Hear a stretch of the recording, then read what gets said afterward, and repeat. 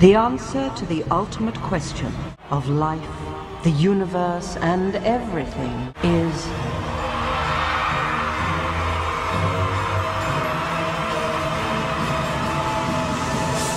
42. 42?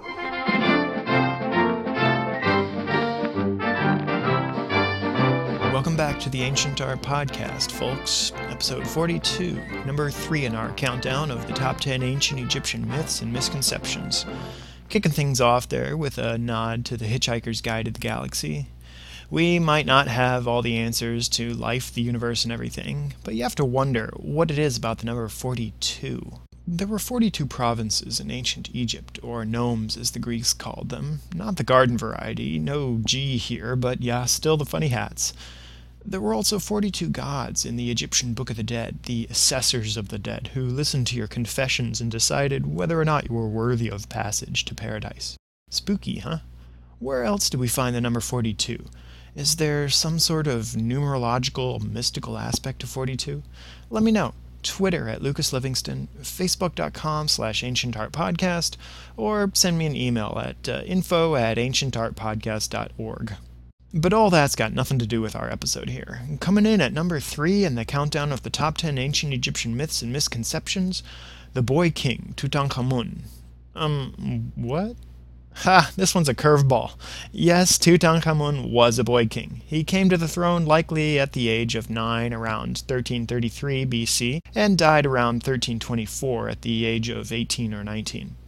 All things considered, Tut was a relatively minor king and should be completely overshadowed by the historic juggernauts of the New Kingdom like Hatshepsut, Akhenaten, Ramses the Great. So why is he so popular today?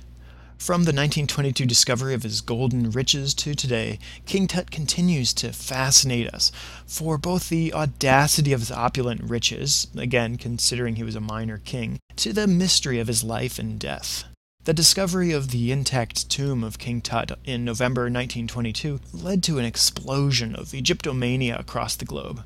Further stoking the fires of hysteria in the popular media was the sudden death of Lord Carnarvon, the 5th Earl of Carnarvon, a few short months later in April 1923. Lord Carnarvon was the financier of Howard Carter's excavation in the Valley of the Kings, which led to the discovery of Tut's tomb.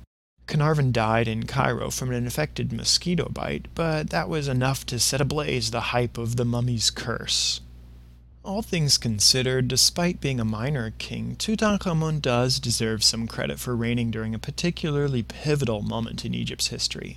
This was the dusk of Amarna, when we saw a transition from the religious heresy and almost manneristic style of the Amarna period during the reign of Akhenaten back to orthodoxy.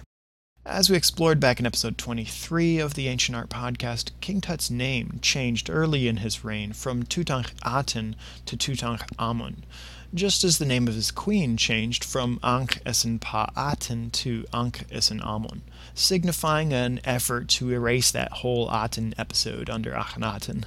Likewise, representations of King Tut gradually morphed from the Amarna style, with its elongated, slender limbs, fingers, and toes, protruding chin, long, sharp nose, flat forehead, narrow torso, and pudgy paunch, to the orthodox style of realistic, if not idealized, masculine physique.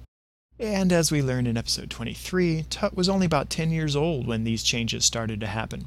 It's not likely that he made any decisions on his own other than which toy to play with. Tut was more likely just a puppet ruler under the thumbs of his two successors, the official Eye and General Horemheb. They saw the writing on the wall and wanted to win favor with the bitter and previously disenfranchised priesthood of Amun. For all that we've learned and discovered about King Tut, it's what we don't know that continues to fascinate us the most. Who were his parents, and just how did he die? Debates on both questions continue to rage without concrete proof. Were Akhenaten and Nefertiti his parents? Why is he never shown with them in their family portraits? Was his mother more likely Kia, a secondary wife of Akhenaten, or someone else entirely? Was Akhenaten even his father, or was it the unlikely Amenhotep III? Did Tutankhamun indeed die from a combination of malaria and infection after falling off his chariot while hunting ostriches? Or was it murder most foul? Was the royal official Ai so desperate to seize the throne that he had Tut dispatched? We may never have all the pieces to this puzzle, but perhaps it's this reason that we continue to be so captivated by the boy king Tutankhamun. Thanks for tuning in to the Ancient Art Podcast. Don't forget you can check out the whole top 10 list of ancient Egyptian myths and misconceptions online at www.ancientartpodcast.org/top10. That's TOP10.